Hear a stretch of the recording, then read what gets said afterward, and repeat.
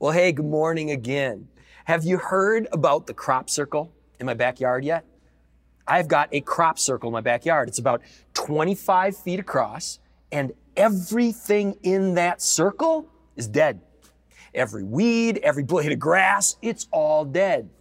Now, if I tell you the story at the end of this message, it's going to be a lot more meaningful. So what we're going to do, we're going to work our way towards that story, and we're going to start right here with a quote from Mark Twain.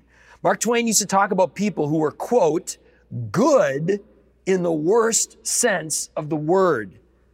I think we've all come across people who are good in the worst sense of the word, haven't we? There's these people, there's a lot of them out there, who present themselves as the guardians of the good. And yet the way they're living and what they say they stand for don't match up. I remember a time when I was in high school and we were going on our first ever short-term mission trip. We were heading down to Juarez, Mexico. And there was this good person, and she was tasked with giving us instructions about how we do this well, how we represent God well in a different culture. And she said this, she said, every good Christian girl on a short-term mission trip to Mexico should wear a dress all the time. And every good Christian boy who goes on a short-term mission trip to Mexico should wear long pants all the time. And so not knowing any better, we said, okay, we'll do this, even though we were going to be doing construction projects in 100-degree heat. But hey, if all good Christian girls wear dresses, all good Christian boys wear long pants. Let's be good. Let's gear up. So we do what she told us to do. Now that was the year I was introduced to Emmanuel Children's Home, where exactly none of the girls wore dresses and exactly almost none of the guys were wearing long pants, especially on the construction projects. Our instructor had good intentions. She wanted us to be good Christians, but she created rules that had nothing to do with being good. In fact, I even remember one of the guys pulling me aside at the children's home, and he's like, "Why do all your girls dress like nuns?" he says. And maybe you can relate to this. Maybe you can relate to situations where there were lots and lots and lots of rules, but those rules weren't necessarily God-honoring. In fact, what they did is painted a false picture of what Christianity is all about.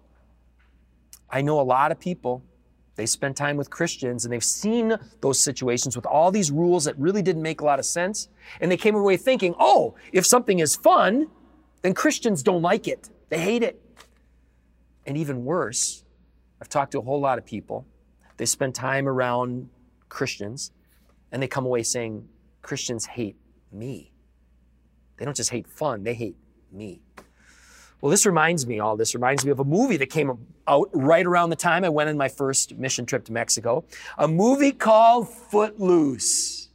You remember that movie, some of you? There was an earlier one, the 1984 one is what I'm talking about here. Kevin Bacon, come on.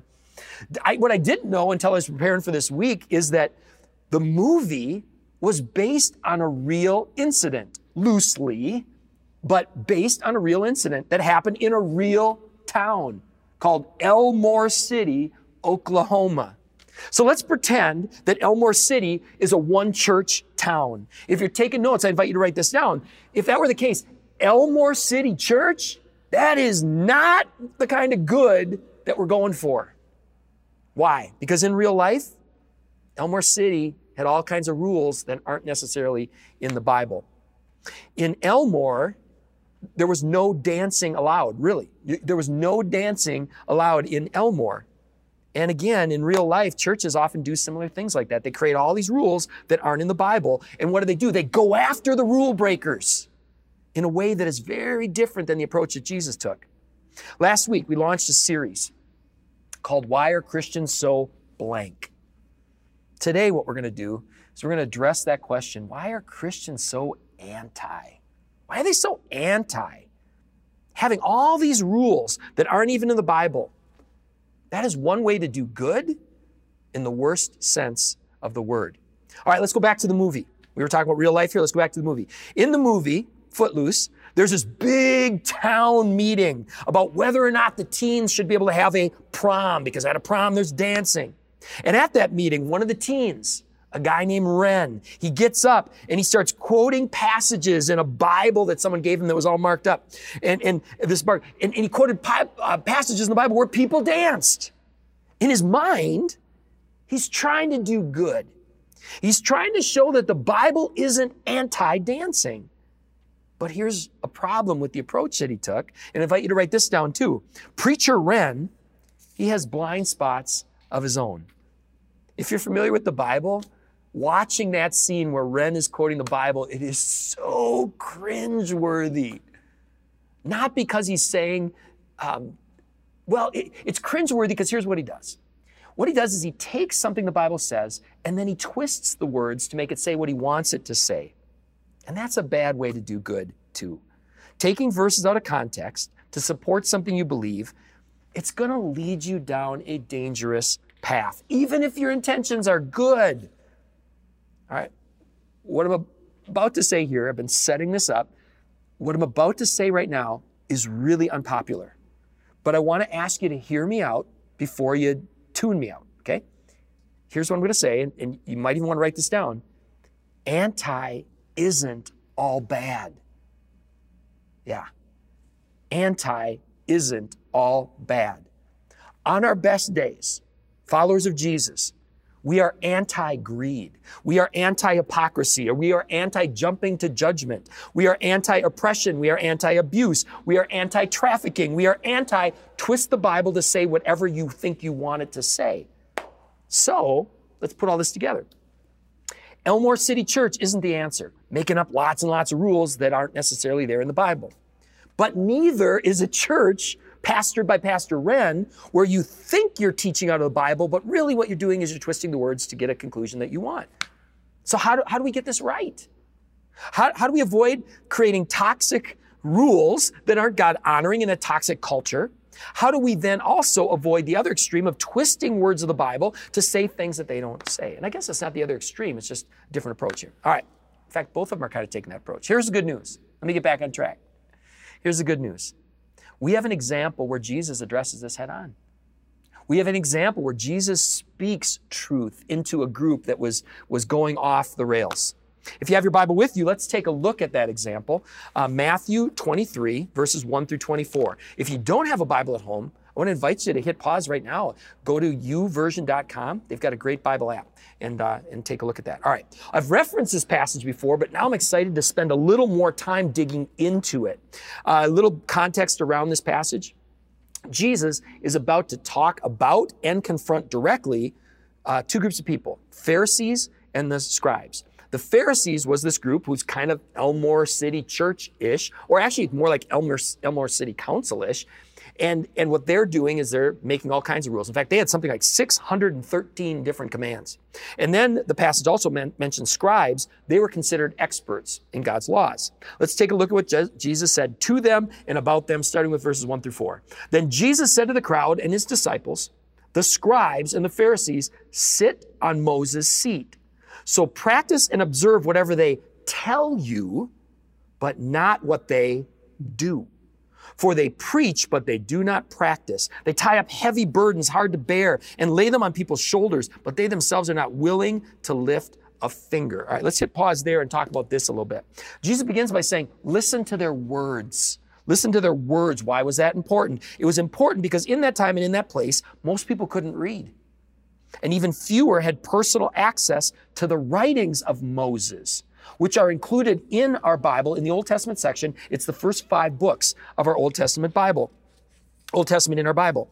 So Jesus says, listen to the words that Moses gave us, because they're going to help you discern between the way that leads to life and the way that leads to death. But what else does Jesus say? He says, listen to the words that come from Moses, but don't do what these people are doing. Don't follow their example. How sad is that? How sad is that Jesus had to distinguish between those two things? Listen to their words, but don't look at their example. The example they're setting, it's not a good one. They don't practice what they preach. Not a hard jump to today, is it?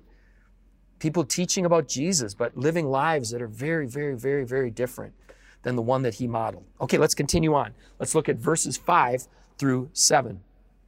speaking of those two groups, Pharisee and scribe, they say this, they do all their deeds to be seen by others. They do all their deeds to be seen by others. For they make their phylacteries broad and their fringes long. They love the places of honor at feasts and the best seats in the synagogues and greetings in the marketplace and being called rabbi by others. All right. It starts off in verse 5 by saying, they do all their deeds to be seen by others. Isn't that still a huge issue today? Isn't it a temptation for all of us? For you, for me?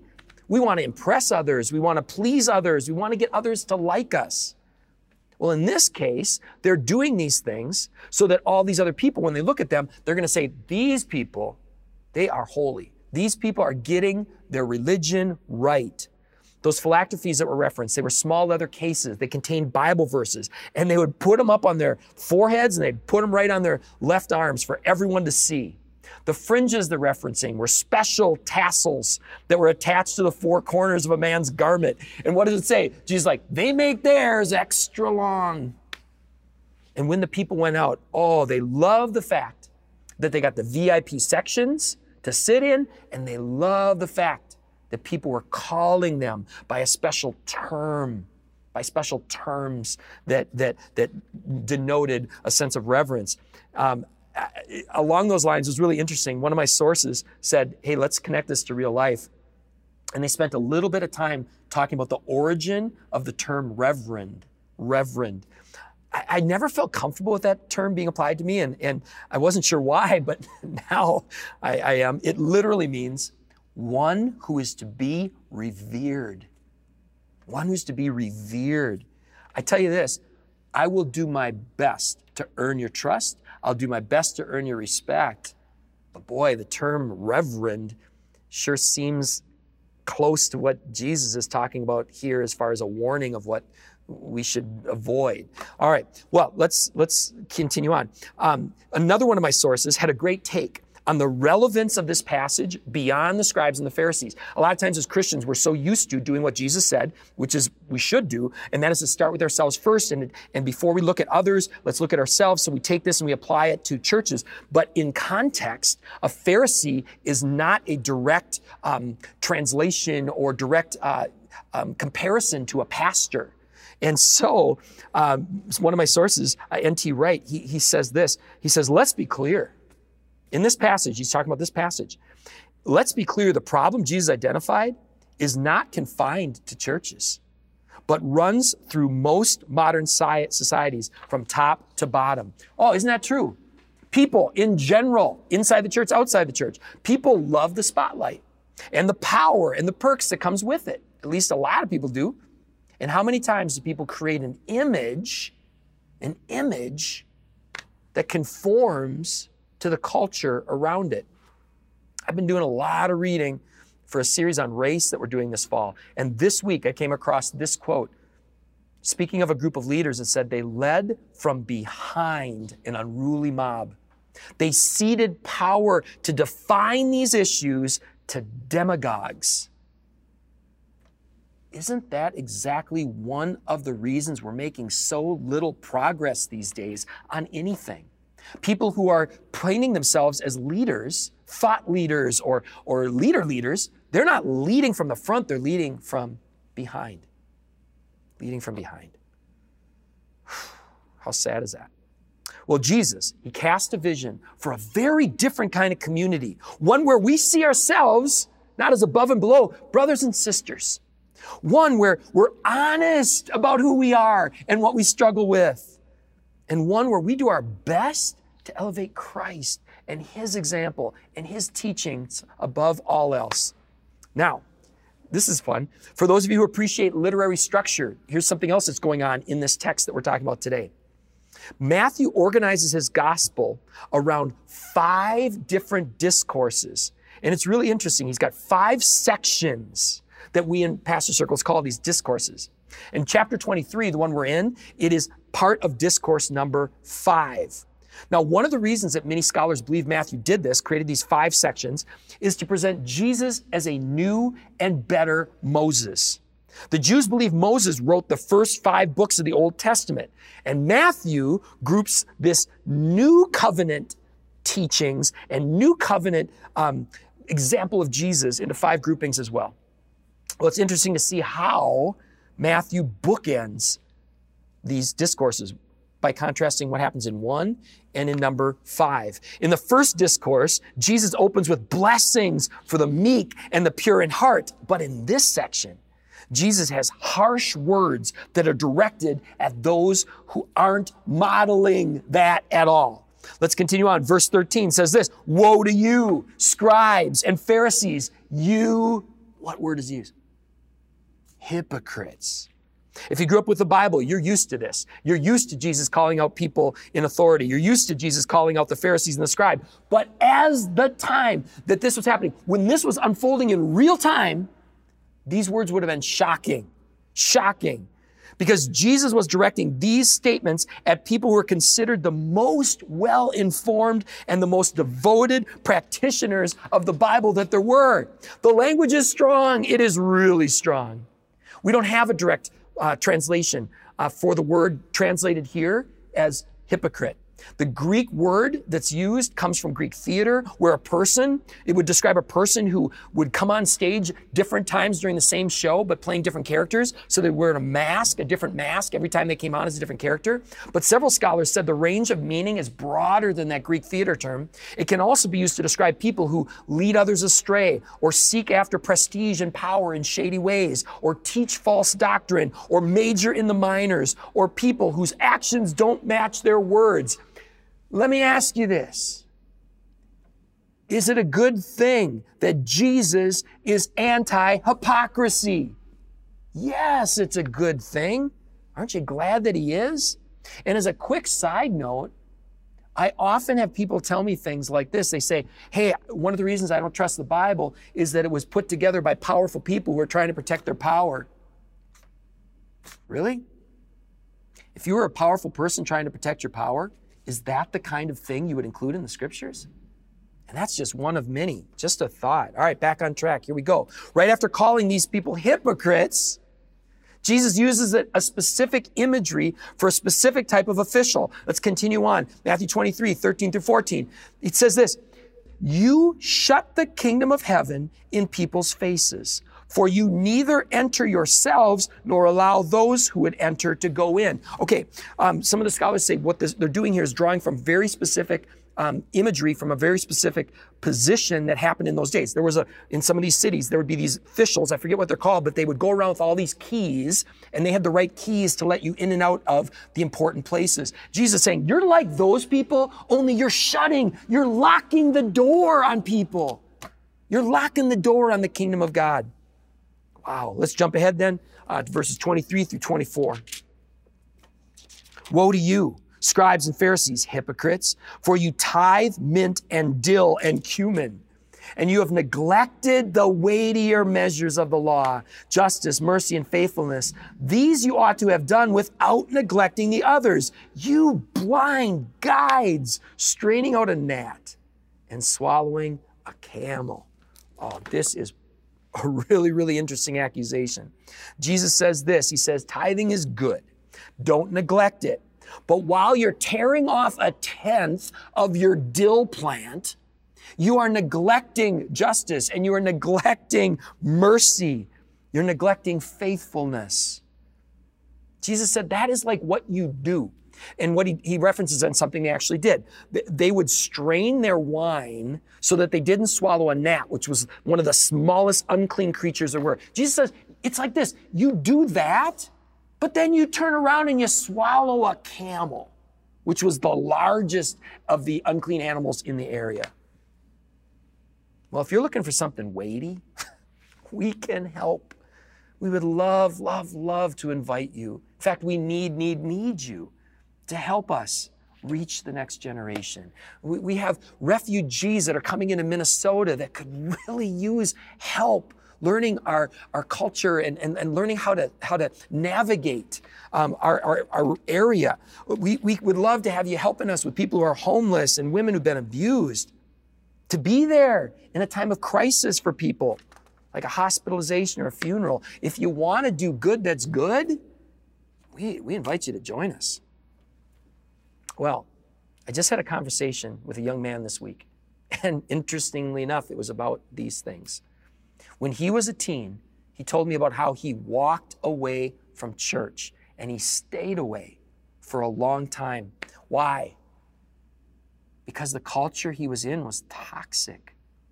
It was a culture where you couldn't ask hard questions. It was a culture where when he looked around, people were doing these things. They were majoring in the minors. What if we became more and more and more defined by what we're for instead of what we're against? If you've written nothing else down so far, this is worth noting. Are you focused on Scripture's fours? You know who did that really, really well? Jesus did. And do you have any guesses as to what kept that guy from walking away from Christianity completely? It wasn't the Christians. It was Jesus. This is why we're challenging everyone in this series to do your best to commit Hebrews 12, 1 through 2 to memory. And if you can't get it all the way in the memory, read it every day, 3, 4, 5, 6, 12, 20 times to at least get it in your heart. It says this, therefore, since we're surrounded by so great a cloud of witnesses, let us also lay aside every weight and sin which clings so closely, and let us run with endurance the race that is set before us, looking to Jesus, the founder and perfecter of our faith, who, for the joy that was set before him, endured the cross, despising the shame, and is seated at the right hand of the throne of God. Jesus cast a vision where his followers didn't get in the way. He cast a vision where we were the salt of the earth. We were a city on a hill. We were a community where people could look at us and they could see at least a reflection, a dim reflection of what the kingdom of heaven is like. And that brings us full circle, pun intended, to the story I teased you with out there at the beginning. The story of how I ended up with a crop circle and what that can teach us right now. Here's the story. This summer, I had a chance, we had a grad party for my daughter, and we knew it was coming up. And so we had a lot to do to get ready for it. One of the projects on my list was our front yard. We had been neglecting our front yard for a long, long, long time, especially the lawn. And there was this big old section of the lawn that was just horrible. It was full of weeds. There were these barren patches. And so I went to work. I aerated that ground. I poured down fertilizer. I got a whole lot of black, rich soil. We put in seed. I lined up all kinds of sprinklers so that we could get it to be watered. And when the weeds came up, I was very careful to take them out in a way that didn't destroy the rest of the yard. And it took weeks, and it took weeks, and it took weeks. But by graduation, it looked a lot better than it did before. So that was the front yard. That was the front yard. Let's talk about the backyard. The backyard, right after the party, I went out, we were cleaning things up the next day, and I noticed there was a section, a circular section, where the grass didn't look so good. And at first I thought it was because, they were playing spike ball there, but it kept getting worse and worse and worse, to the point where by the next day, I had a crop circle in my backyard. I'm like, this is not from spike ball. Because every blade of grass was dead. Every weed was dead. It was scorched earth for about a 25-foot circle. And I'm like, what happened? And then I remembered the day before the party. We took the pool cover off and we set it down on the lawn. And we sprayed it off to get it all clean and get all the debris off. And then we flipped it and did the same. And then we left it there to dry on a hot, sunny, 90-degree day.